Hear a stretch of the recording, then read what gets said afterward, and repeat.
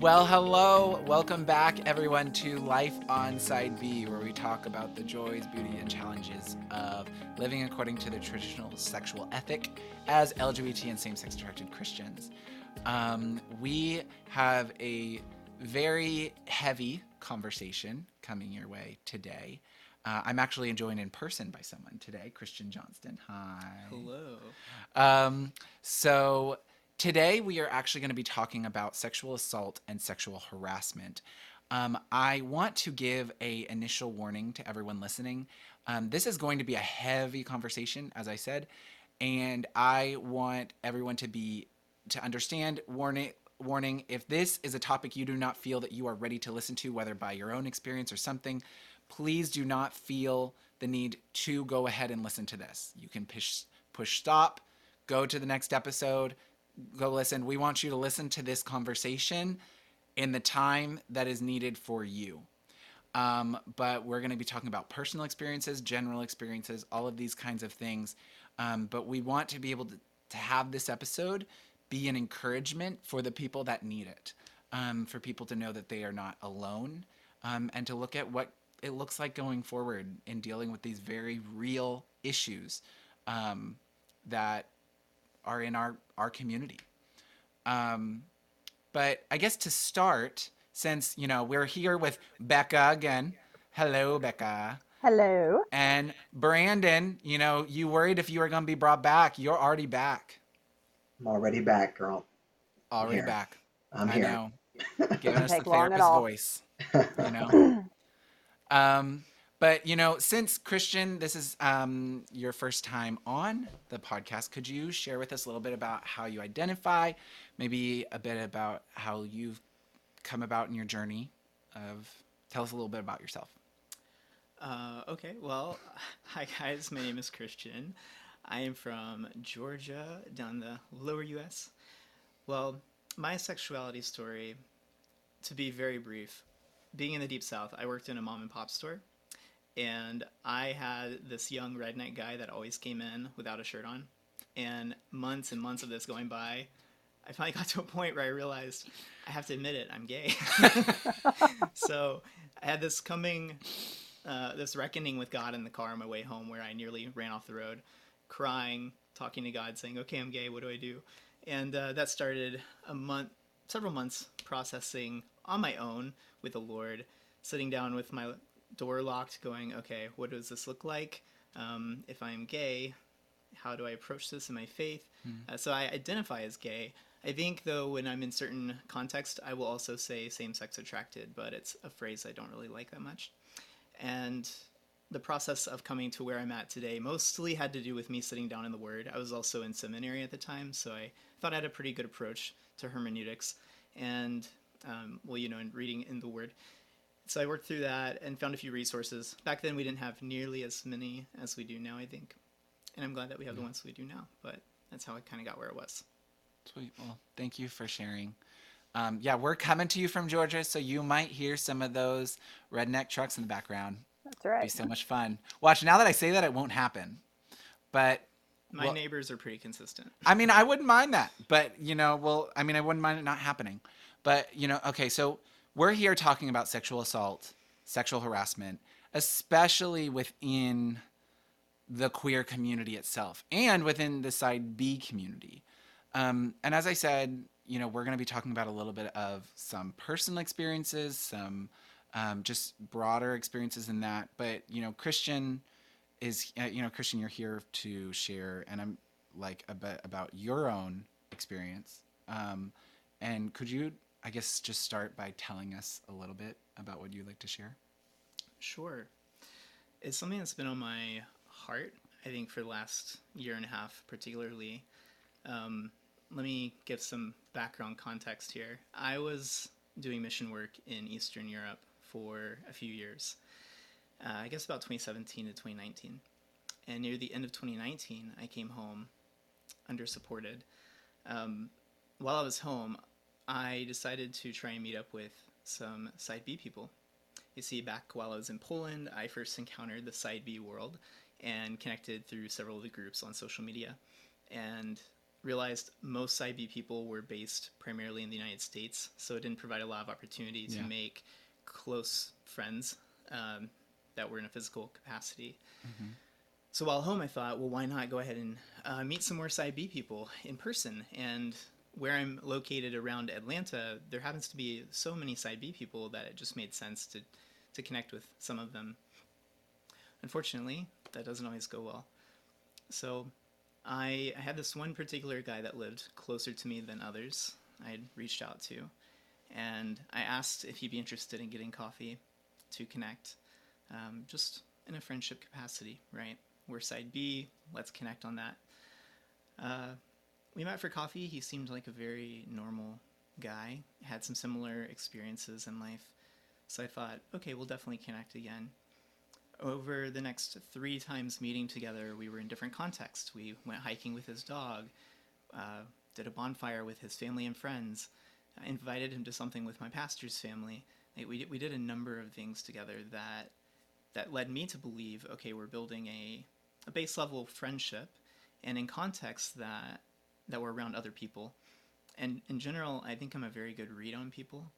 And so it was a bit overwhelming when the 5th time, I believe, we were going to hang out together. I went to his house to have dinner, and that's the night that he raped me. Yeah. Well, first of all, thank you for sharing all that, because I know that's really hard. And like, we've been talking a lot about doing this episode. And actually, something I forgot to mention with this is that, our patrons, this is one of the episode topics that they chose. They wanted, for us to talk about, because I think that it's a real experience that happens to multiple people, but obviously it's something that very few feel the ability to speak up on. So I first want to thank you for like sharing that, and just this whole entire, topic, and this whole entire conversation. And I think that it's something really important for us to talk about, because of how, as I said, it happens to multiple people.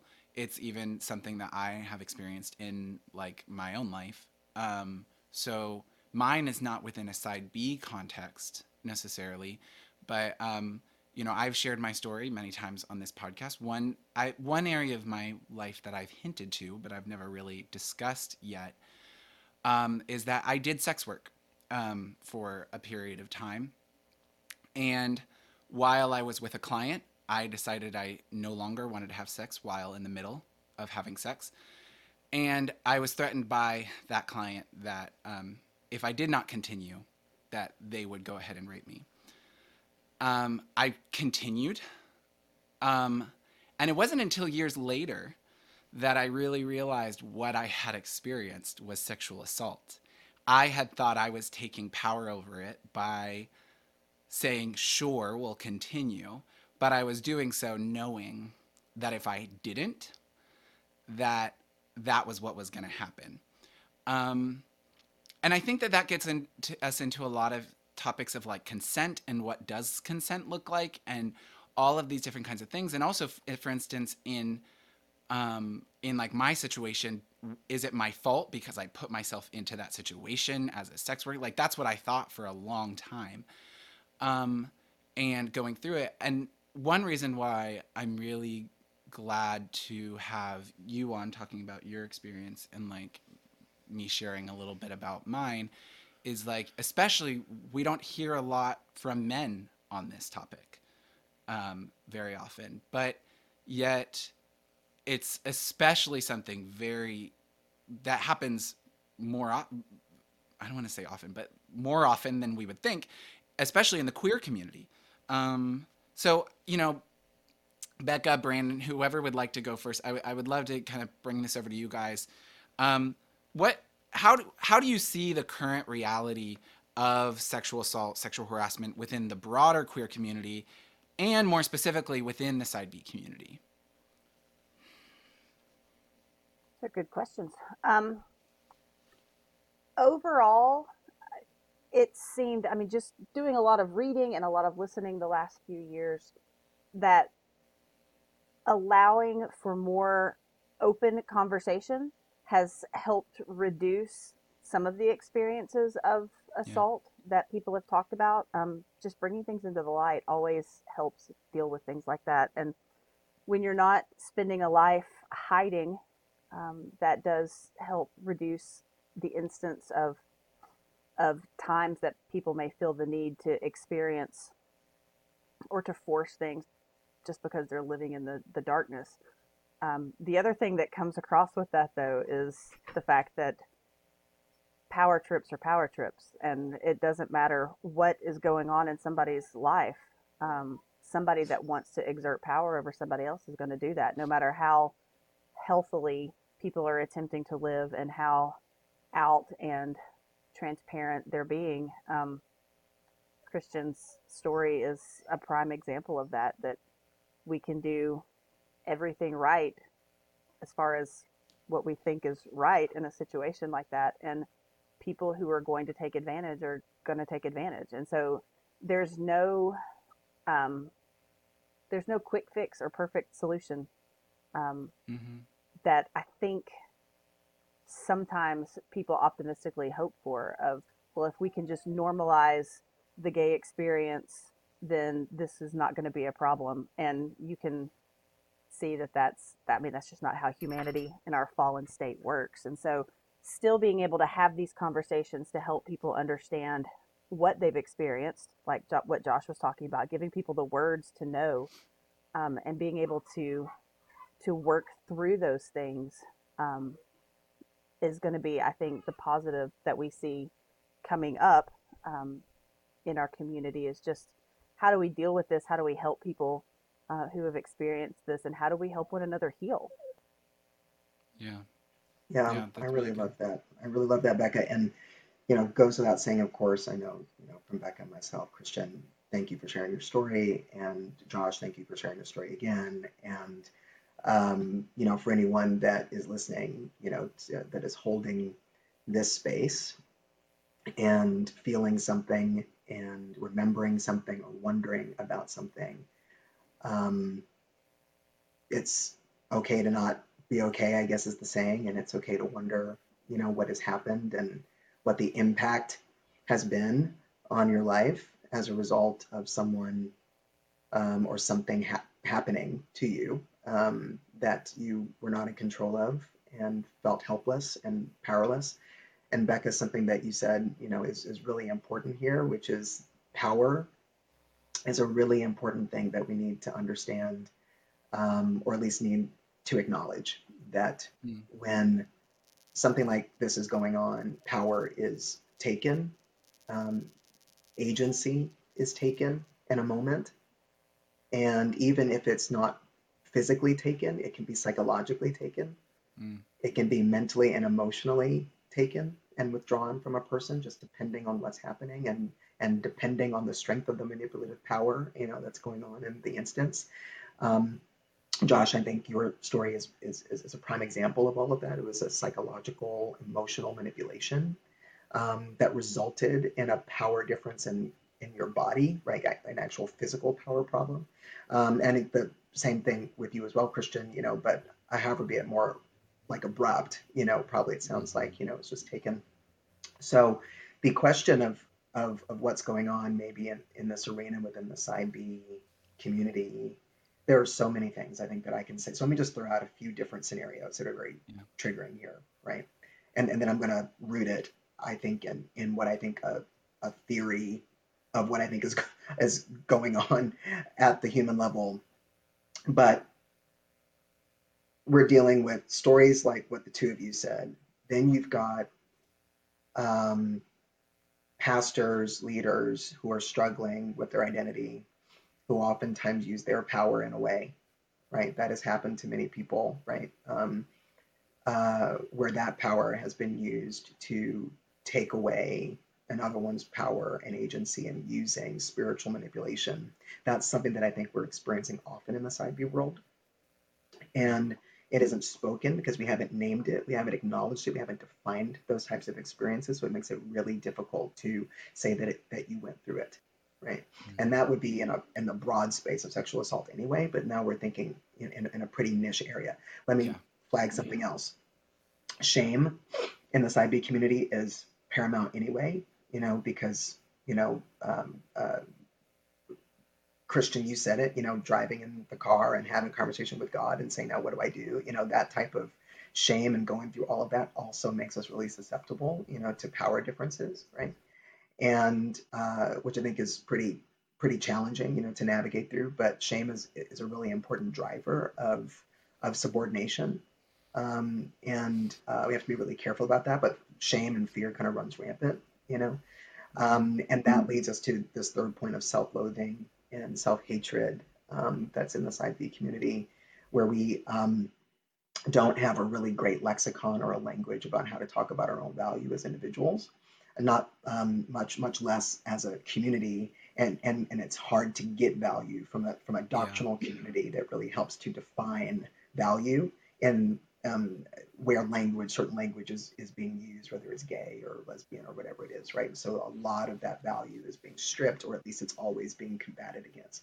So briefly, I think that what's happening with a lot of folks, whether you've been someone who's experienced sexual assault or if you are a person that's been the abuser, um, it's what I call a disintegration problem.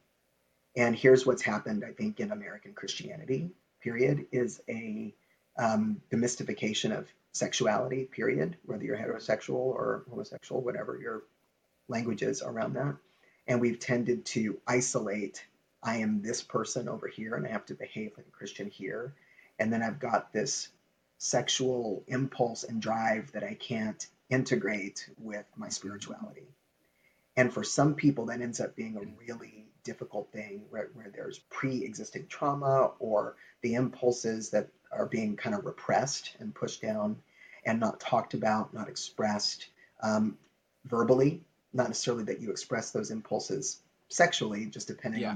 on where you're at, Mhm. but it is to say that there's an issue with our lack of integration as people, where our Mm. sexualities are part of our spirituality, because it becomes really, really difficult to trust people or rather, we think that we can trust people who appear one way, and then all of a sudden they Gemini us, right? And something else Mm. happens, and the disintegrated part of them shows up when they are triggered sexually or in their orientation. Something happens, and let me be clear that sexual assault is not dependent upon your orientation, right? That your Yeah. particular orientation has nothing to do with whether or not you're going to Mm. get assaulted or whether or not you're going to be the abuser, which is something that I should add that as a fourth or a fifth point on things that are happening in the side B world, right? That factors Mm. into that shame piece. Anyway, all of that is to say is that we have an identity issue going on inside B Christianity, whether you've been abused or whether you are the abuser or both, right? Because that's also happening. Okay. And we have an integration problem. I think it's identity and it's integration. And then I'm going to add an H. We have an honesty problem. And Josh, you named it, that we haven't defined it. We don't talk about it. We definitely don't talk about it in a normative way in terms of heterosexual challenges and women in the Yeah. church and things like that and power differences. And we don't talk about how some of those hetero norms shift when you start talking about uh, uh, homosexuality, and in particular with men who identify as same-sex attracted or gay. And that's a whole different tunnel rabbit hole that we Yeah. may not want to get into here, but there's a lot going on there with gender roles and you know Mm-hmm. whatever, and effeminance and all these different types of things, that people feel like they can take advantage of. But all that being said, we need the gospel, and you know Yeah. That's so good. I know one of the hardest parts I think with this conversation is we're not going to get to every detail in this episode. yeah. This is literally, I think more than anything, we want to be able just to acknowledge this reality. We're Right. not going to solve it. We're not going to be able to do any of that. But I love both of y'all's points. But do you have any thoughts you would like to share, Christian?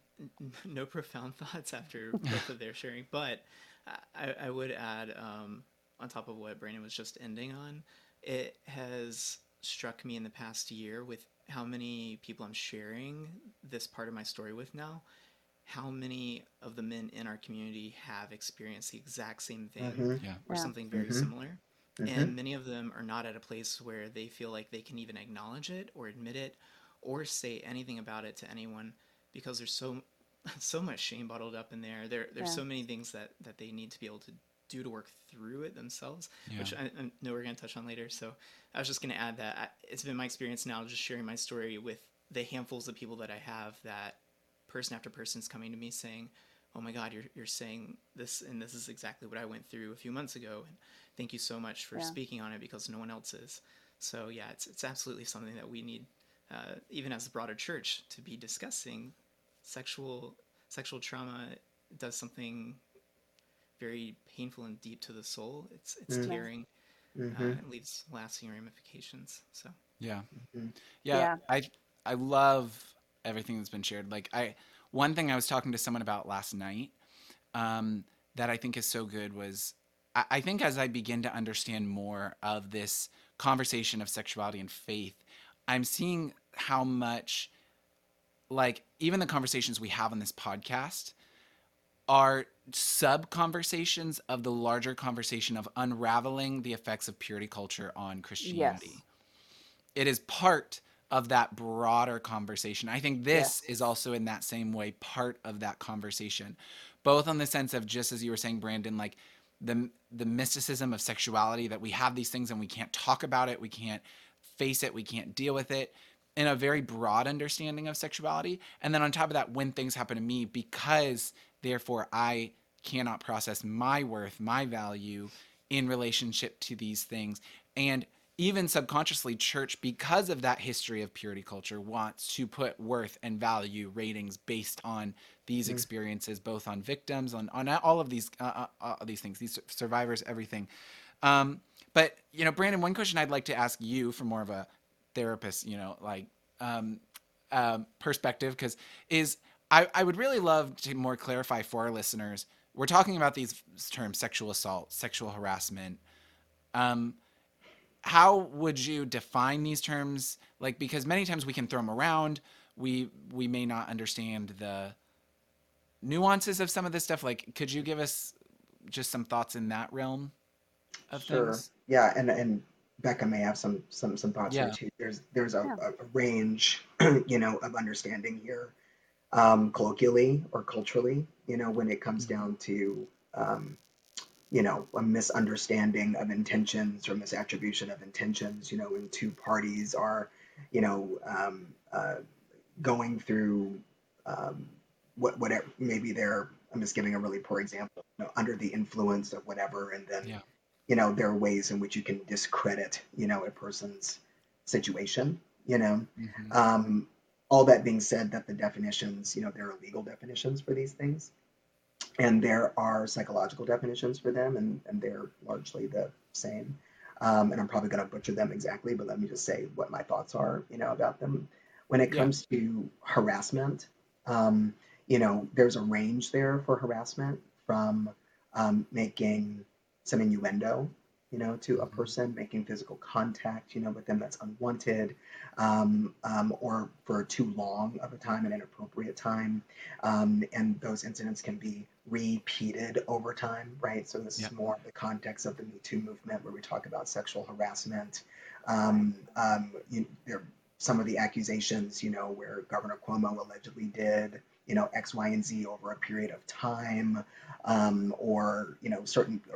Even talk. I won't even mention their names. These major figures. Who have done Yeah. things over a period of time that were short of, but sometimes really inclusive of the misconduct of assault in and of itself, right? So I would say Mm-hmm. within the range of sexual harassment, there is a piece here that is very definitive, right?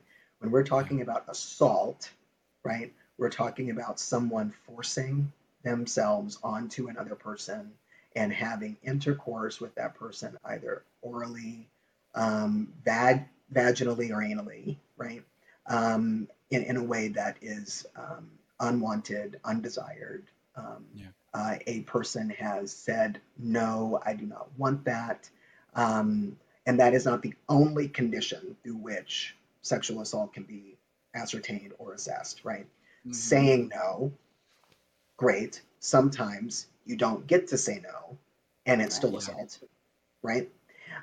Sometimes you lock up, you seize up, you don't say anything, right? And sometimes people are actually held and cannot speak, right? And Hmm. cannot make their like intentions known. And let me give some other context here as well. That sometimes you leave the situation and you wonder what really happened, right? It's still assault, even if you Yeah. left, right? It's still Hmm. assault when you left and you didn't, and it's still assault 2 years after the incident, right? Now Hmm. legally there could be statute of limitations on some of this stuff depending Yes. on where you live, but either way the Hmm. incident in and of itself is still assault, right? So forcibly against your will, um, and there are even elements of coercion in this, where it's not like you wrestled with the person, but they emotionally or spiritually or psychologically manipulated you into a certain position, right? Yeah. So those things are a little different. I say that harassment, there's more of a spectrum of understanding and by case assessment. But assault, we tend to have a more clear understanding of, but it still can get tricky, you know. Absolutely. Yeah. Yeah. Yeah, I think such a big thing about this is like that question of consent. Mm-hmm. And like for instance, that was a big thing for me in my situation was like, well, did I consent? Like, and there so many times even with I think that's where it can get like so crazy for people to go, oh well, unless someone's like forcing someone on you, that's not assault. But many times there can be the lack of consent, the Right. assumption that as long as you are not saying no, like there's I think many times, especially when you get into the queer, like the broader queer community situation, because I think that, and I would say more in the gay male situation, um, is that many times there is an assumption that because everyone's man, there is a assumption of consent until otherwise stated. Mm-hmm. Mm-hmm. Because we're all men, we all want sex, and this is a generally understood thing many times in gay male situations. Um, and I think that that has been even something that I've heard, like as Christian said, I hear so many times of similar stories among people in the side B community, and maybe if it's not sexual assault, sexual Mm-hmm. harassment, unwanted advances, all of these different kinds of things. And I think some of those things can be related to the suppression, like these kind of things that happen inside B, like the suppression of talking about it and all these things. But I think some of that is also a narrative in the larger gay male community that is a real like is sadly a reality within the broader situation, and I have seen in that broader situation. But related to this, continue on that, Becca. Did you have any other thoughts on that of the Yeah, a couple of things. Looking at it just from a female perspective, that idea of consent. There was an article in the New York Times, I think it was last month, that was a woman talking about the fact that she's been processing this idea of consent and that she realized that she had spent a lifetime just accepting unwanted touch that she hadn't consented to. mm, That this year of isolation with COVID, and she realized how little she was being touched by other people, but that it wasn't necessarily bothersome to her, mm, that she realized I've been allowing people my entire life to touch me and I didn't give consent. It was just an wow, assumed basically that people that we just touch each other whenever we want to, however we want to, and that that's okay. And the campus where I'm working at school right now, they have consent has been an idea that they've been pushing with undergrads for this entire year. And every bathroom you go into gives a definition of what consent is on the door, which I mean, you don't have anything else to look at, I guess. But it talks about the fact that consent is um, it should be verbalized, it should be constant, and that it should be enthusiastic. That not saying no isn't consent. mm-hmm, That it should be something that is willing and enthusiastic and constant. That mm, and that is not that shouldn't be unusual. And I really appreciated that. That I remember even just in my college undergrad days that I had so many friends that were that found themselves in situations that to start off they were cool with it, and then as things progressed they wanted to be able to put the brakes on and felt Yeah. like because they had said yes at the beginning Yep. they weren't really allowed to say no. Mm-hmm. And developing a culture of saying at any point during this encounter that I want this to stop, you should have mutual respect for one another to be able to say okay. And Hmm. that's an entire conversation talking about, we said, gender roles and just the picture and theology of sexuality in general, um, of what that looks like and how you build trust in a situation to be able to say no when you're not comfortable. Mm-hmm. um, but yeah, it can possibly look different from a female perspective. um, we did kind of a poll in a group that I'm in on Facebook, asking women if this was something that they encountered. And in a group of, I think there's like 110, something like that, we had a couple of dozen women that responded and said that they had never so much as received like an unwanted advance in private messages on Facebook or on Twitter. That there wasn't, they didn't experience unwanted advances or really much of anything from other side B women. And having a lot of side B male friends realize that that is a very different experience, because the guys talk about it like it's just par for the course. I mean, if I'm going to be new in a Mm-hmm. group, if I'm introduced to a whole bunch of people, I just know I'm going to get a whole bunch of pictures of body parts and Yep. questions about wanting to hook up, and like Yep. it's just this understood subculture within the side B male community. And the overwhelming response from the women was just heartbreak. I mean, just Mm-hmm. couldn't imagine trying to find a place to be safe and to live out an ethic that is already hard enough in and of itself without being constantly barraged by temptation and propositions, um, of just wanting to know how to help our brothers who are having to face that.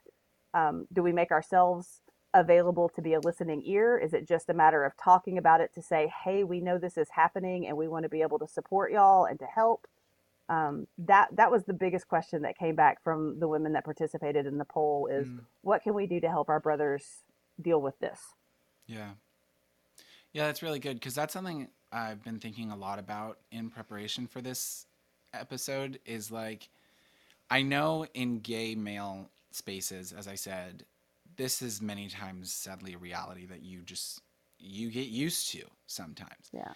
And wasn't sure in the side B women's, spaces is there anything of like unwanted advances that even happens and I do think that there is something culturally that happens and that I think in some ways our culture naturally prepares women to deal with male sexuality in some Right. ways. How to protect yourself when you're walking down the street, Mm-hmm. how to cover your drink when you're in a bar, Right. because you don't know who's going to put something in. How to deal with messages, how to deal with interactions. Like, there's not a course necessarily always, Right. but it's a natural thing that women teach, mothers teach their daughters. And I think something hard, and again, I don't think that this is just side B, I think that this is a gay male experience. Men are not taught those things. Right. And then when a gay male goes into a gay male space, they are not prepared for the fact that many times I also don't want to point that it's only men that commit a Right. sexual assault because I do know males that have been assaulted by women, so it is possible. Yep. Yeah. But on average, a higher amount of people that commit sexual assault are men. And so it happens more often in those spaces. Yeah. And naturally, gay men are not prepared for that until they have to learn it on their own. Until they have to learn that, wow, I do have to watch someone putting something in my drink. I Yep. do have to watch someone making unsolicited advances. And even if it's just the fact of, like, as you said, getting unsolicited body part pictures in messages after a simple text hi. Yeah. Like, and that doesn't just come from side B people, that comes from all. But it is sad, I think, that, as you said, in a realm where it's already hard enough to live according to your convictions. And, I think one day we'll talk about the whole other side, that I think sometimes celibacy can be messy as you're figuring out what it looks like, and you're Yeah. having, mutual sexual encounters as you're trying to figure out what it looks like. You pursuing celibacy can be messy in that realm, but that's a whole nother conversation. But I think that with this, it's sad that following a conviction that's so hard in and of itself, then having these realms in that. But I love that you brought up a little bit of the male versus the female experience, because I think that is a really important Yeah. distinction, especially as you said, the woman who had the experience of just realizing how much unsolicited touch she had just been experiencing, which is a huge female experience, I think. Yeah. Christian, do you Can have any thoughts? Oh, go ahead, Brandon. Yeah, can I jump? I think because you mentioned something, Josh, I think is really important about the role, right? I think that we have unintentionally or intentionally, taught women to play in the context of, male-female relationships. Let's actually flip that a little bit too and talk about the role that men, like young boys, are expected to play. Are these roles of dominance, right, in Yes. relationships, power dynamics, right? I mean, Mm, and I'm not so much in this like, super woke culture in a sense, but I think there is something to, um, I am woke. I'm just not a super woke. I don't wear a cape about it. You know what I'm saying? I don't wear a Batman costume and parade my wokeness around. But it's like I think when we're playing with, you know, you know, I don't know, GI Joes versus Barbie dolls, right? I mean, there's something in that. And let me actually get a little bit more specific with that. Why is Barbie and her personality, as opposed to Ken being like Barbie and his personality, right? Like we don't picture mm, Ken as Barbie. We picture Ken, as very, tall of stature, very dominant, very strong, very desired, right? Now mm, imagine that you are that way as a man, a heterosexual man, a homosexual man, and you are able to enter into that space feeling more dominant, feeling more confident. But then what if you actually have something broken in that perception of self, right? And you end up coming out a little bit more shy, a little bit. I don't mean like submissive. I mean just like just shyer and just yeah. softer and more sensitive, right? And unsure, right, about your sexuality and your place in the world. A dominant person, right? Let me throw a layer in here for you. So hold on. Who is experiencing orientation that they don't understand, right? Or that Hmm. they do understand, whatever it is, and then overcompensates in what they feel like is a loss or a Mm, dearth of masculinity in them, right? Will sometimes show up in a space with another gay man, same sex attracted man who is tender and softer and more and working things out in a way, right? Just a kind, empathetic person, right? Who is not ascribed to the cultural dominance, that has been ascribed, that men are say, that is put on us to actually be. hmm. And then you find ourselves in this wrestling place of like, okay, like what's my role in all of this, right? What's my role in this interaction? And there's nothing wrong with being softer, tender, not Hmm. a type A monster, or whatever it is, who's Yeah. just very much like, let's get nothing wrong with being type A. Being type A doesn't mean you're a monster. I mean type A and then you're a monster, right? But I mean, in addition to being type A, you were then In also addition. God. In addition, you were also Godzilla. So, all that being said, I think that there's all this like confusion in the roles, right? That really come back to the central notion of identity and Mm, comes back to what informs our identity. And uh, I would also like to call the spade that we have called out. It was yesterday or 2 days ago, someone, random person who I have never met before in my entire life, asked me if they could send me selfies. And I was like, I don't have your number, for one, because I don't know you. But two, why would you send me selfies? It's just a very interesting situation. I yes. was like, so to me, I'm like, I asked a clarifying question. I was like, what do you mean selfies? you know Mm, and here's the part of the manipulation, right? it wasn't an explicit like, oh, I want to send you naughty pics. It was a shrug in an emoticon, right? A shrug. Mm-hmm. I don't know. Like, what would you want me, like, what would you want me to send? Mm-hmm. And I was like, actually, I don't know you, and I don't want you to. So then you have to be strong. And I was like, but I'm trying to call this thing out now, where we create these side B communities, right? Online places where people should be able to come, ask really difficult questions, and be safe and feel safe, right? And so, you do your best to create moderating situations and all of that, to increase the psychological and physical safety. And we should do that, but I think that there is a cultural problem here that we have Yeah.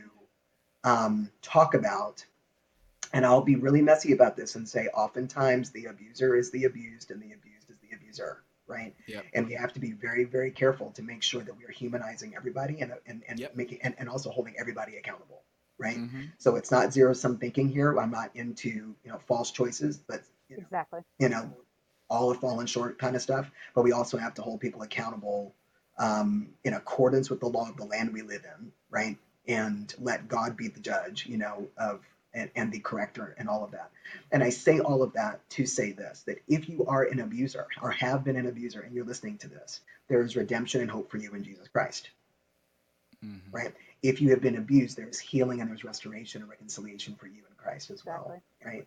And what's missing culturally for me is, and Josh, you've heard me say this before, the preeminence of the beauty and the majesty and the wonder of Jesus, who shed crystal, wonderful, pure blood on a cross, and then had the audacity to get up from the dead for us. Yeah. And we, as a community, have the audacity to minimize that and elevate our social, cultural things, our problems above that. Sometimes in our lamenting, I've made lamenting our God. Right. And we Yeah. have to be really, really careful about making sure we acknowledge what the issues are, but making sure that we are preeminently putting Jesus in a place of pastoring those that are hurting, regardless of how that hurt manifests. And Jesus is all about accountability, and he's all about boundaries, and he's all about, hey, you shouldn't hurt another Right. person, right? Mm-hmm. You shouldn't do that. So we're not going to minimize that, you know. And we're going to hold the entire Side B community, I think, to a higher standard of its own principles, its own articulated principles. Right. Yes. You see what I'm saying? And Yeah. we've got to move in that direction, which is a spiritual direction. It is not an ideological direction. It's not a doctrinal direction. It is a spiritual. Jesus is it, and there is nobody else for us kind of Right. direction. And I will preach that till I'm dead. Amen. Amen. That is So come on, Woo! get your healing, Yeah. girl. Come on, get your That's healing. right. Bring the gospel. Come on For to the sure. water. Oh, Yep. yeah. And Do you have any thoughts you'd like to share? I'm finding myself in this place again where you guys have all such thoroughly addressed this question, so no, I can't contribute anything to it. Yeah. Well, I mean, I guess kind of related to what we've been sharing here is like, can you share a little bit about your like after what happened to you? Like after that, what was your journey like from there? And what have been some things that have helped you? Like what are some things that happened? Like what would you like to share from that? Sure. Well, so I would say that leading up to the moment that everything happened, it's a terrible, terrible time. And it's terrible after. Mm-hmm. You're in the middle of shock, and now begins trauma that is very real, very tangible. Unfortunately, I had prior experience not with rape, but with molestation when I was younger. And I had never received help when I was young for the molestation. I had to process that and figure that out pretty much on my own. I think the Lord ministered to me in very beautiful ways as a youth, and some of those ways that He grew me and impacted me helped me as I went into this brand new reality for me.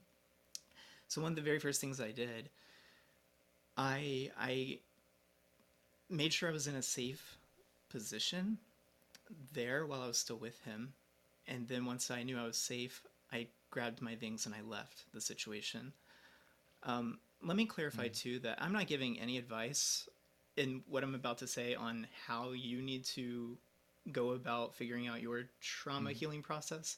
This is me sharing how I've worked through this trauma in the past year and a half.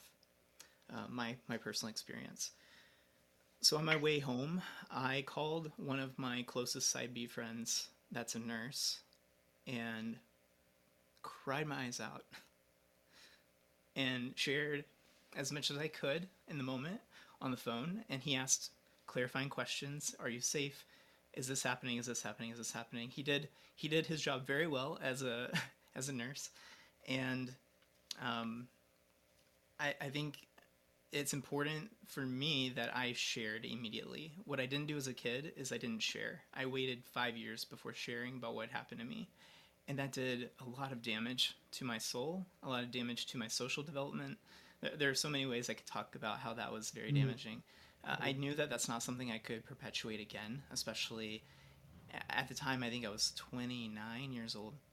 I could not do that again. So I shared with, sorry, there's my redneck neighbors. Every day. They hear. They hear.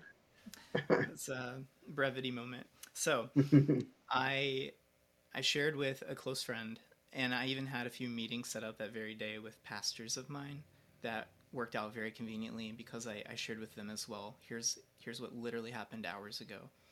I laid this foundation of being honest about my situation with people that I trusted, people that I knew that I could trust and lean into.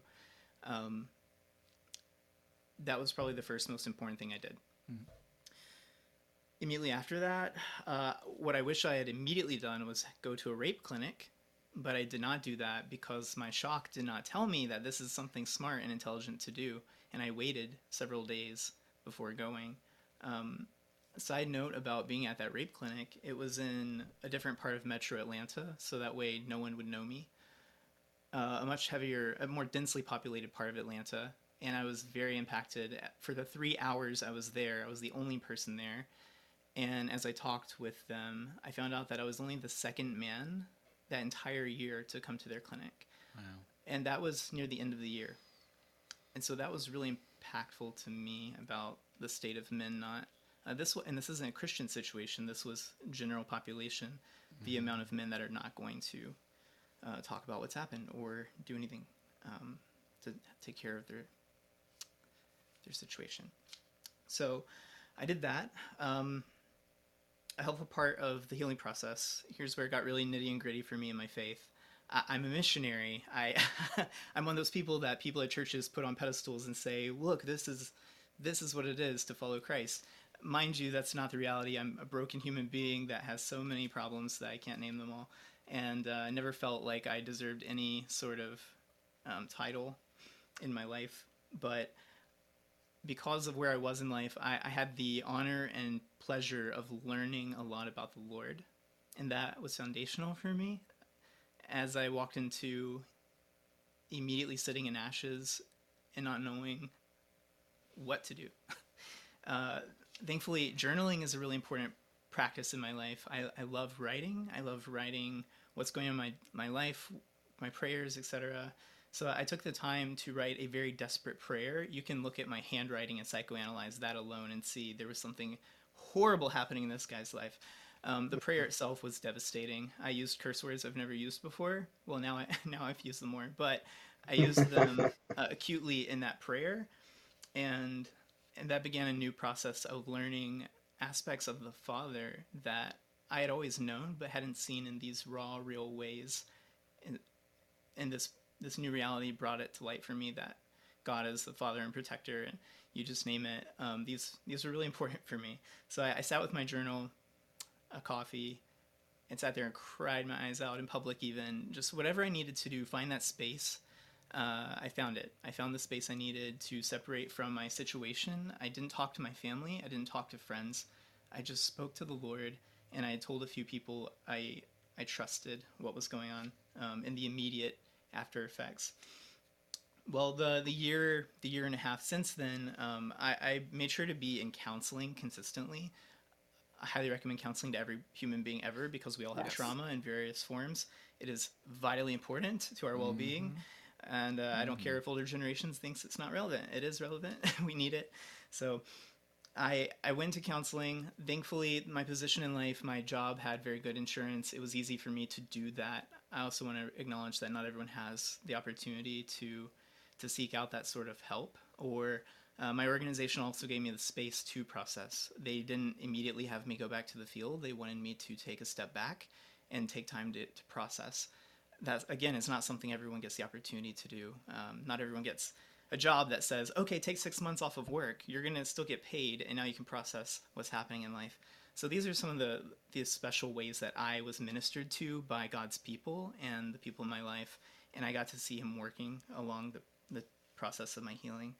And the last thing that I guess really stood out to me, I actually left Georgia. It happened in Georgia. I didn't feel like Georgia was a good place for me to be in. So I went to Michigan, and while I was in Michigan, I made it a point to connect with people who were going to be life-giving. I intentionally made some community through other people that I already knew well, and whether that was joining a D&D group on Friday night or working out with a few key friends or traveling to see some other friends, they were around, they were solid, they knew what was going on, what I was processing. They knew that if I needed a place to simply break down or be pissy or whatever I needed, I could be there with them in that space, and that was extremely helpful for me. So those are some of the ways that I've been able to really work through the sexual trauma. Yeah. Thank you for sharing that. Yeah, really very courageous. I mean, you've done all of the things instinctively, whether you knew you were doing them or not, that are really helpful, for anyone that's probably going through the situation. And community is really important, especially as soon after as you can, because trust is a huge issue, once this happens. And you're really courageous to go and take the risk anyway, with someone that you really feel like you could trust. It's the number one thing that I would tell people to do, right? Is, who's in your corner? Don't go through this alone. Therapy, most definitely, a trauma-informed therapy makes a ton of sense also. And a church, that is a healthy enough church, if you're blessed enough to be in that kind of situation as well, where you can have some elder, some pastor really look at the situation with wisdom and apply healing and direction, and give you space, to really grieve, because there is a grieving of something. There is something, and Christian, you said it, there's a tearing, that happens in situations, which means that there's a grieving of a part of the, that we hold in ourselves, that is taken, right? That agency is something that needs to be grieved. And then the process that you're talking about, right? Where you don't forget, but hopefully at a certain point along that journey, we forgive the debt, right? Because our debt's been forgiven, but we don't forget, right, what happened, as it becomes a part of the story, a part of your learning, a part of how you see God, a part of how He sees you and accepts you, right? And that is not to say you wish this on anybody, right? But it is to say that God is truly he's an interesting miracle worker. He's a very complicated miracle worker, and He knows how to make things beautiful, and He knows how to bring about, how to sculpt beauty from ashes. And that beauty is a sculpted beauty from a place of burntness. It's not just random beauty. It's very meticulous, very crafted and intentional beauty, that He brings out of a broken place. The only other things that I would say that for people who are listening is, like, call the police if you feel like you need to. Go and get that support. Going to a rape clinic or going to a hospital where they can support you and helping you to assess what actually happened is also helpful if you're in your mind enough to really think about doing that. And also recognize it's never too late to go, right? You can go at any point. Years could have gone by and you still can, get that support. It's a part of the adjudication process. It's a part of it. It can be a part of the restoration process that people need to go through. Telling your story, writing it down the way that you did, telling it to someone and telling it repeatedly, in places, and growing in safety there. And for some people, you may want to seek um, the restitution. There Mm, may be legal pathways, you know. yeah. So, but the therapeutic ways, the emotional, the spiritual ways, Christian, you really talked about all of them. Which I knew I was probably gonna jump in and be like, hey, people should do, these 14 things, if you find yourself in a situation, but I mean, God is good. He led you. This is Psalm 23 in its best, right? He knows how to Yeah. lead. He knows how to shepherd, and brings you to a place where he makes you to lay down in green pastures, which is even the 6 month sabbatical that you got out of it, right? Make you lie down in a place where he can minister to you deeply. It's really sweet. It's really, so Thanks. Mhm. yeah. That's great. That's God great. is an interventionist. Yeah. He knows how to get in there. Yeah. One thing um, that Christian that you said that has resonated so much really kind of put some things together just listening to what you and Josh have said. That idea of deserving things and what we have from recovering from purity culture, that so often, especially people that have been born and raised in church, we're the good Christian kids that find ourselves in situations like what Christian and Josh have described, um, that our purity culture upbringing gives that automatic shame of, if I was in any sort of situation that this could happen, I deserved it. Mm, And if there is one thing that we say, here's a thought you need to take captive and make it obedient to Christ, it's that if you have been in a situation that something like this has happened, you did not deserve it. yes. That it is something that happened to you. Um, you don't, no one as a human being created in the image of God deserves to be assaulted and overpowered and to have something taken from them that they don't willingly give. And if you, as a listener or a viewer, have not shared your story because you feel like you had done something to deserve it, you need to take that thought captive and you need to make it obedient to Christ, that you are a beloved child of God who is set apart in holiness, not in filth and in undeserving, and all the other things that can get piled on from just sitting in church our entire lives under sometimes bad theology. That those of us who experience same sex attractions, who identify as gay, are not somehow more deserving of being abused by fellow humanity because of the desires and attractions that we have that we can't control. They don't make us inherently more sinful, therefore deserving what comes towards us. And I have unfortunately heard people who have gone to churches and disclosed assault that have essentially been told that. And that Mm, is devastating and it is destructive and it is a lie from the pit of hell. So if yes. you have attempted to tell someone and they were not a safe person, find safe people and let them know, because Brandon's right. Telling your story is part of bringing it to the light. And we know that Jesus does healing in the light. That if you can't afford a counselor, if you think it's too late to go to a rape clinic, if you, whatever it is that you think may be holding you back, find one person that you can trust, that even if they're just going to say, I don't know what to say, but I am sorry and you don't deserve this, to have that affirmation of the fact that this is not something that anyone deserves to experience and to go through. Um, and you deserve having that love and acceptance. Yeah. That's really good. Thank you Yeah. for sharing that, Becca. That was good. Let's turn this thing upside down too in the community. I mean, we gotta dump out the Mm-hmm. kitchen drawer, and you Amen. know, look at all the knives that are in there, and not keep this covered. All these Yeah. things fester in secrecy and in shame, and that's how the thing grows. And I always love to quote Brene. Here's our classic Brene Brown moment. Mm-hmm. Mm-hmm. That creating a hostile environment for shame, the only way to do it, you add empathy to it, right? And Yeah. empathy is that inoculant. It is that thing, that we have to apply. But here's the scriptural verse, James 5:17. Um, lay your hands one to another or on one another, right? Confess your sins one to another and lay hands on one another, so that and pray for one another so that you might be healed, right? The whole thing about it is confession, but confession without the connection doesn't get you to the healing, right? You Mm. have to have confession, meaningful, empathetic connection, and that's the thing that actually creates the context for the healing that we need, you know. Yeah. And that is my way of being Brene Brown. Love You're it. welcome. We love it. We love the Brandon version of Brene Brown. She's our dream. We love her. Yes.